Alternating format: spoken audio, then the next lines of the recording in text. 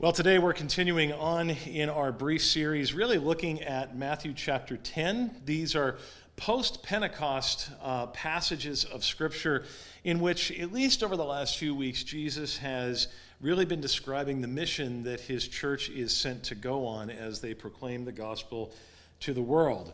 If you remember, last week we dealt with sort of the danger that the mission had for the disciples, and yet what Jesus promised would be the comfort that they would have as they went out to the world.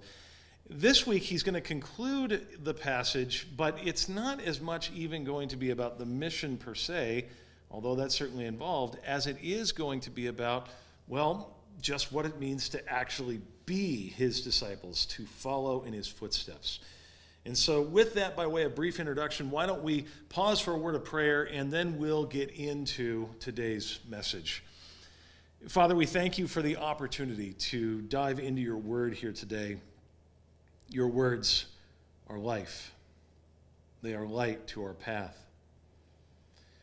And yet, the words that we have before us today are hard words. They're not easy for us to hear, as we'll see. But again, all your words are light and life. So preach through my very imperfect and feeble lips why we need to hear these words, and ultimately how we might apply them to our lives by the power of your Holy Spirit. We ask this in Jesus' name. Amen. A little while back, some of you might remember a documentary series that was released on Netflix. Where else these days? And no, I'm not talking about Tiger King, although yes, I did shamefully watch all of the episodes. No, I'm talking about a documentary that was probably a little bit more substantive and a little less sensational, although maybe only a little less, called Wild Wild Country. And what the series centered around was really a sort of cult-like commune that called themselves the Rajneeshis, and it was basically a large commune located outside a small town in Oregon back in the 80s. And seemingly overnight, what made this cult or this commune so fascinating to the outside world was overnight, this cult bought a gigantic piece of land and then filled it with a gigantic group of people. It literally drew in thousands to come live within its territory. And within, it seemed, moments, they took this empty plot of land and they were able to build massive infrastructure and homes and all sorts of other things. And so part of what the documentary details is the tension that this brought out between the locals in the small town and all of a sudden this gigantic commune living there.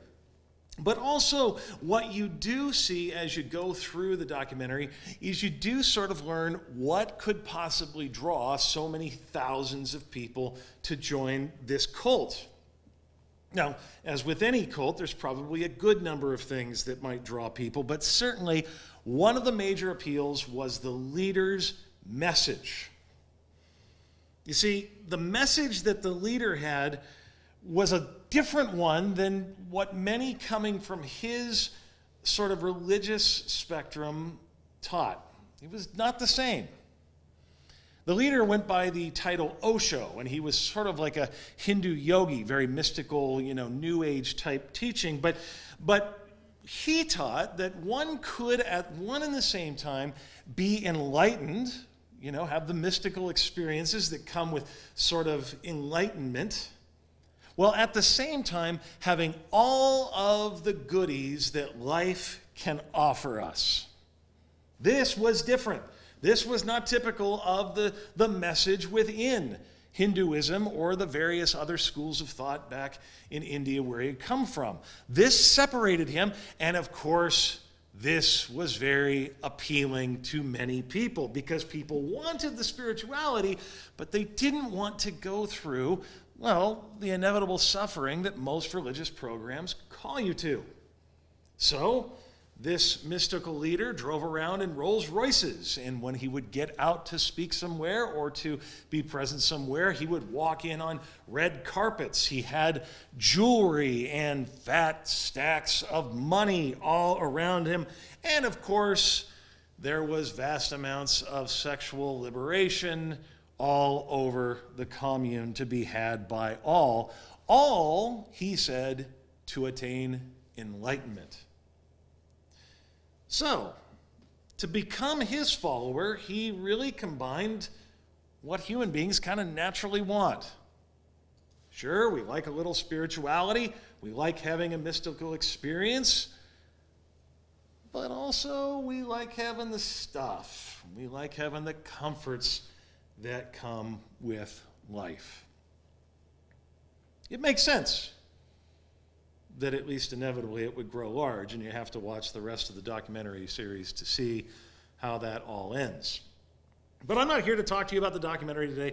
I'm just here to use it as an illustration because it does make sense. If I think about it from a purely natural perspective, when I think how one might try to sell a religion to people, well, this would seem to be the way to do it.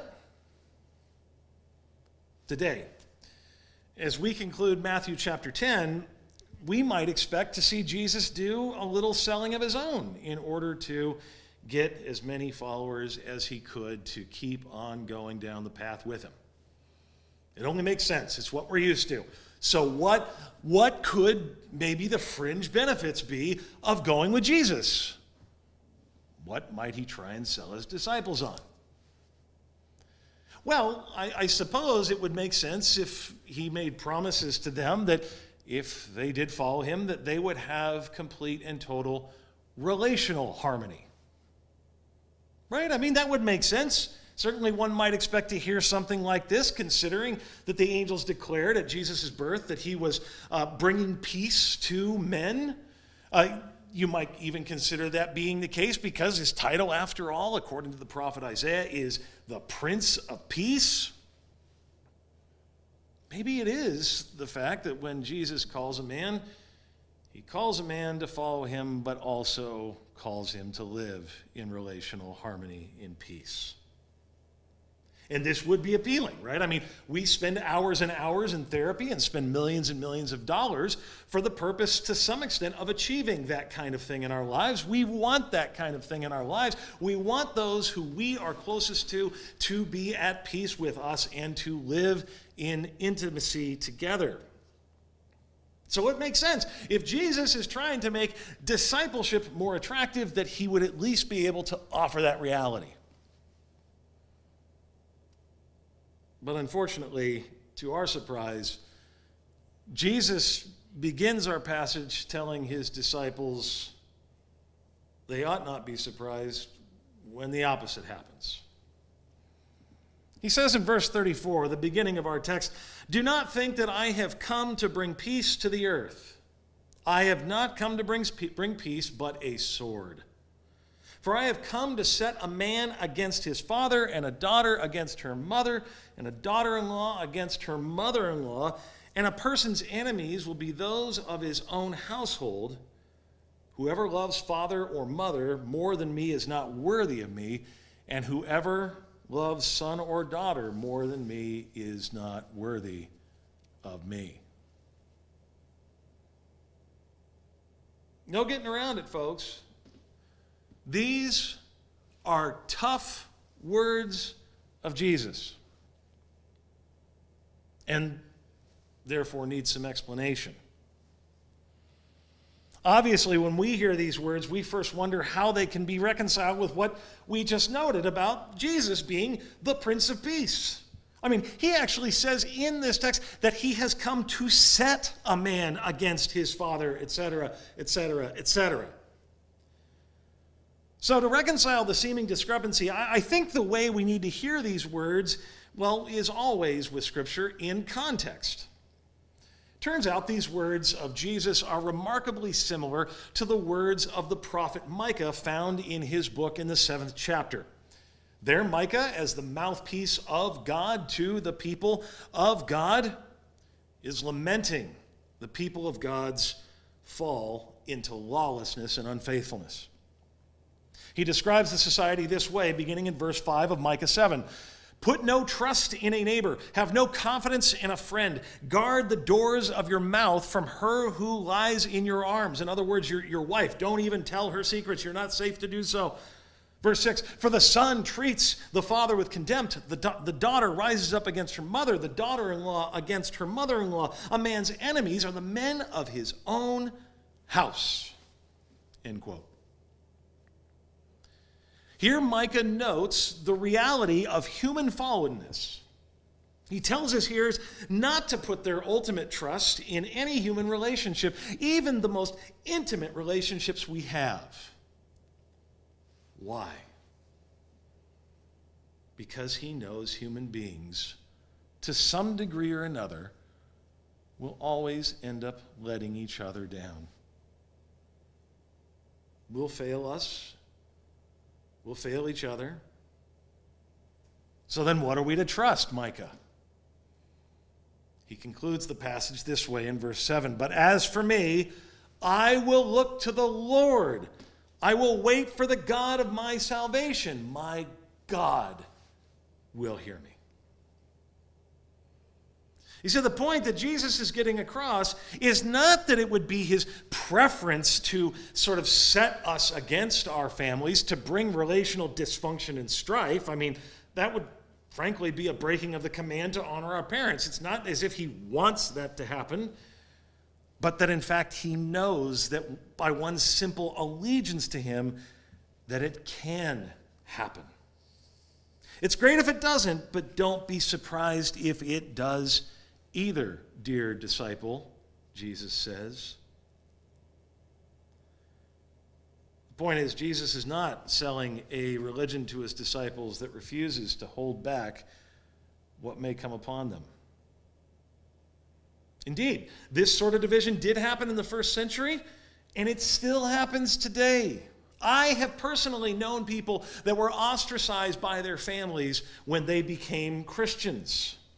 It simply is a fact in some places around the world today that to become a Christian can mean a death sentence, even carried out by the members of your own family.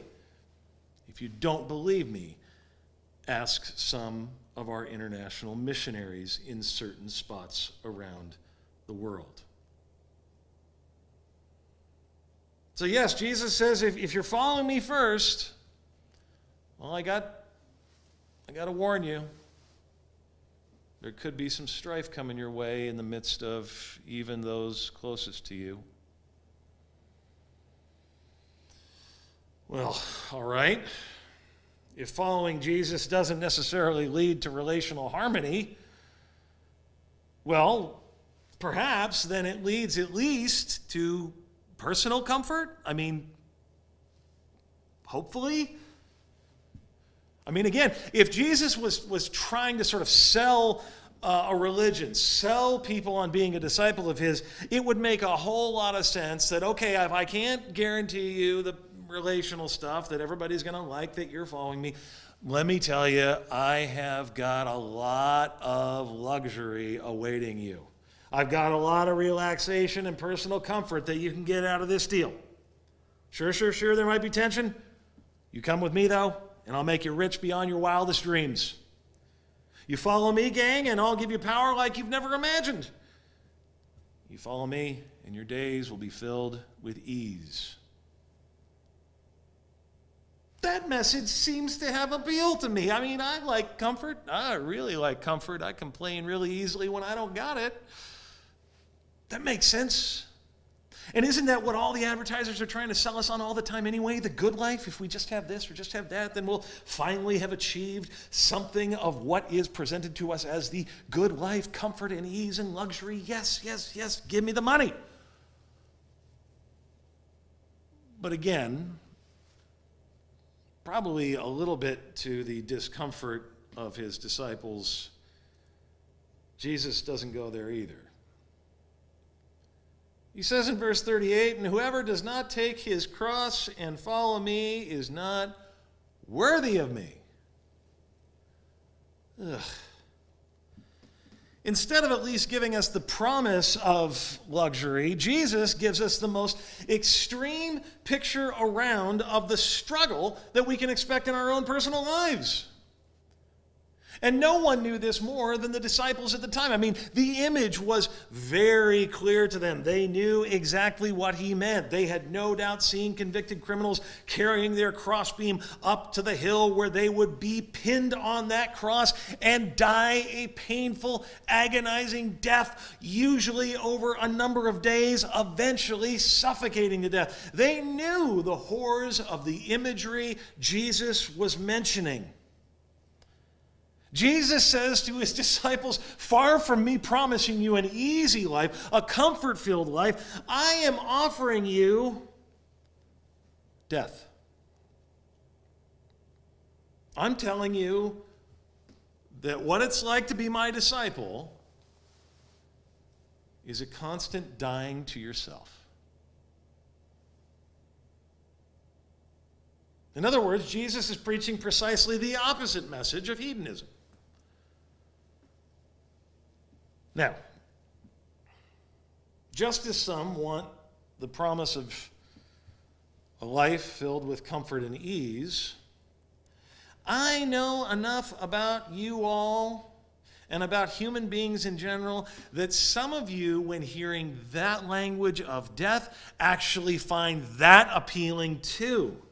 Because you're the kind of person that likes to be challenged, that likes hard work, that finds joy in the grind. And so some of you, when you hear Jesus say, pick up your cross, hear it as work hard, get some, pull yourself up by your bootstraps, go for it, don't stop.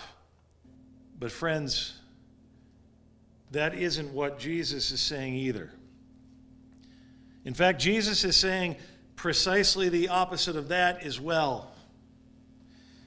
He is saying you have nothing to contribute at all to this game.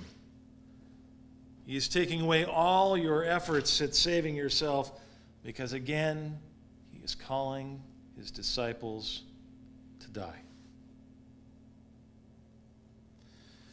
Well, what a fun message you're giving us today, Pastor Erick. Thank you so much. Well, don't blame me. These are the words of your Lord. Take it up with him. He can understand. He can deal with it. Take it up with him. But I'm not done yet. I'm not done. I know so far Jesus has told us that relationships will not necessarily be improved by following him, nor that we will have personal comfort. So then, is it just a life in which we can expect constant rejection all the time? Well, no. I mean, so there is a little good news at the end of the passage. Jesus ends with at least a little note of hope. He says, verse 40, whoever receives you receives me, and whoever receives me receives him who sent me. The one who receives a prophet, because he is a prophet, will receive a prophet's reward. And the one who receives a righteous person, because he is a righteous person, will receive a righteous person's reward. And whoever gives one of these little ones, he's speaking about his disciples, whoever gives one of these little ones, even a cup of cold water, because he is a disciple, truly I say to you, he will by no means lose his reward. In other words, Jesus does assure his disciples of a couple of things. That, again, he's reiterating, you're going under the authority and banner of my name, so you do have some authority in your life as disciples and missionaries on my behalf. Well, that's pretty cool. And along with that, he actually says, well, you know, there will be some people that help you out along the way. They'll give you things like a cup of cold water and show you a little hospitality.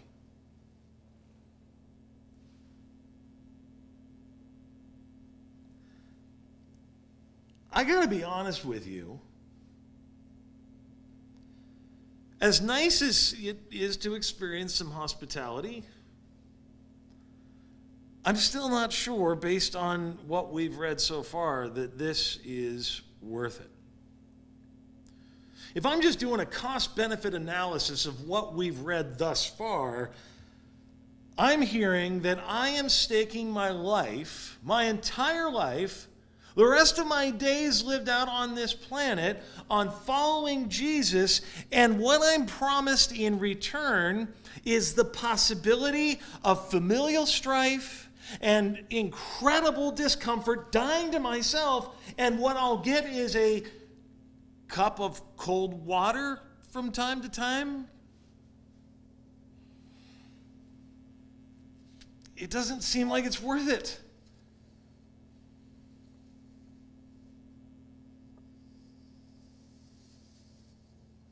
So what? Should we just go home and wallow in our misery? Because this life as a disciple seems way too hard for not too much payoff? Well, no. And the reason why is because I haven't told you everything Jesus has to say in this passage. I'll admit it. I have purposely left out one verse. Because even as I wanted to show you all the things that Jesus says we can expect that are hard, I wanted you to be brought to a place to see how it could possibly be worth enduring these things. Verse 39. Whoever finds his life will lose it, and whoever loses his life for my sake will find it. Now we've just heard something that starts to put a little bit of this into perspective. Yes, Jesus says, I am calling you on to a place, I'm calling you to put more hope in me than even the most intimate relationships you have. True. Yes, Jesus says, far from promising you a life of ease and comfort, I'm calling you to die to yourself and your natural ideas about saving yourself. Yes, true. But here's what I have to give you. Real life. Meaningful life. Eternal life. Yes, you lose the old life you were looking to for satisfaction and comfort. Yes, the idols that you had placed your hope in, the relationships you had placed your hope in. Yes, you're not going to be aligned with them ultimately anymore. Yes, that's true. But that inevitably leads to death anyway.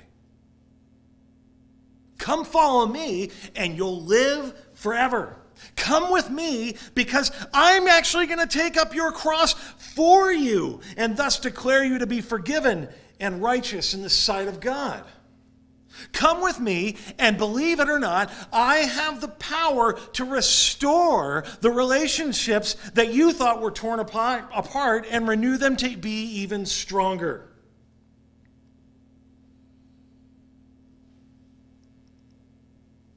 So we come to a passage like this with all these hard words, and we see all the strife that's promised us, and we sort of say, well, what does this all look like?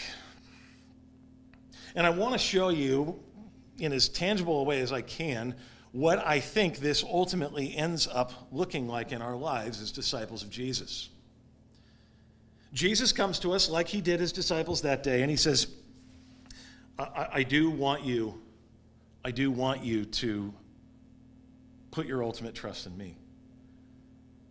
And so I want you to look at your life and I want you to give it all over.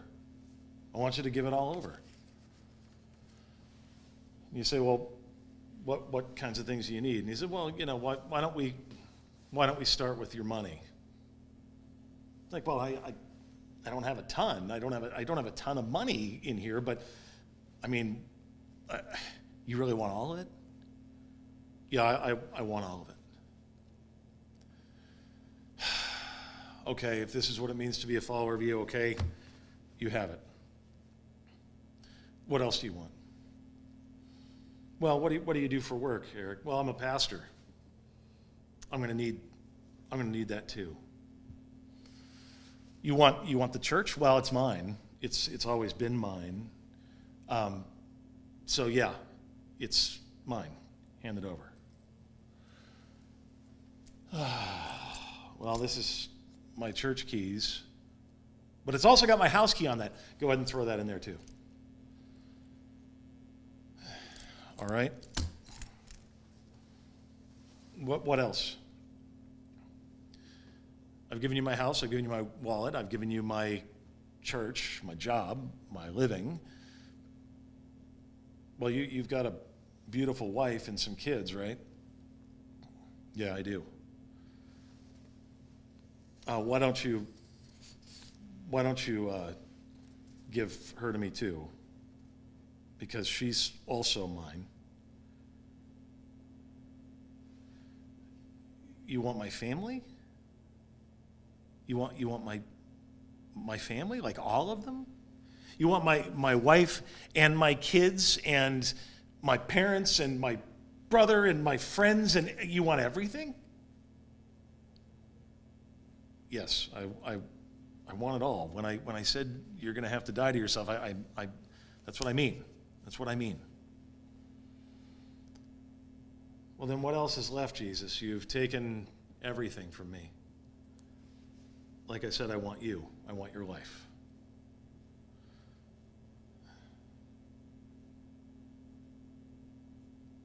Okay? You've got it.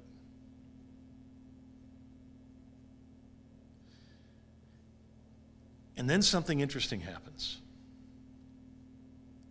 When Jesus sort of strips us away of all the things that we look to for our comfort and our ease and our hope and our security, and we're only left being able to look to him for the hope and security we need, we're only left with faith that reaches out to him, crying out for mercy and forgiveness of our sins, well, then something interesting happens.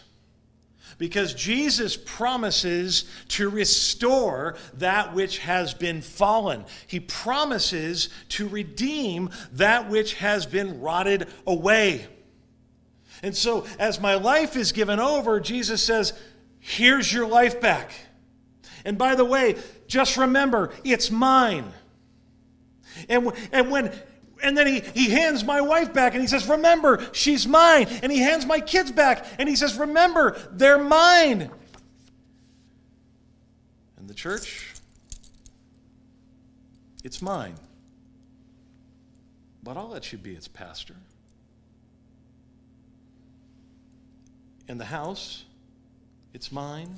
And the money is mine. All of it is mine. Remember, it's mine. Remember, you're mine. And all these things can be used for far more good.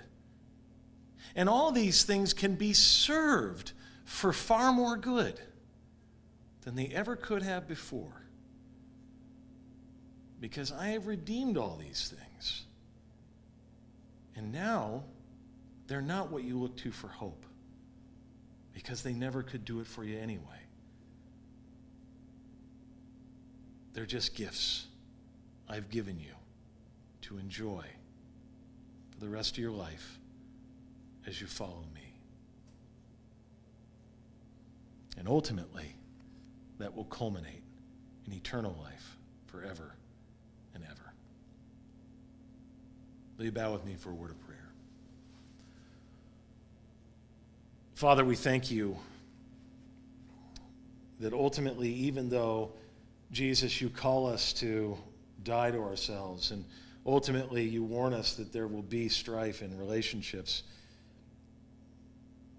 that ultimately, even as we acknowledge that in our following you, that you do not leave us bereft of these things. That on top of the eternal life that you have won for us, Jesus, that because you're so generous and so good to us, you give these things back to us oftentimes far better than we ever could have had them before. So help us to willfully, by the power of your Spirit, hand these things over in repentance and trust. May you empower us by your Spirit to walk in such a way. And now we pray the prayer that our Savior gave us with one voice, saying, Our Father, who art in heaven, hallowed be thy name. Thy kingdom come, thy will be done, on earth as it is in heaven. Give us this day our daily bread, and forgive us our trespasses as we forgive those who trespass against us. And lead us not into temptation, but deliver us from evil. For thine is the kingdom, and the power, and the glory, forever and ever.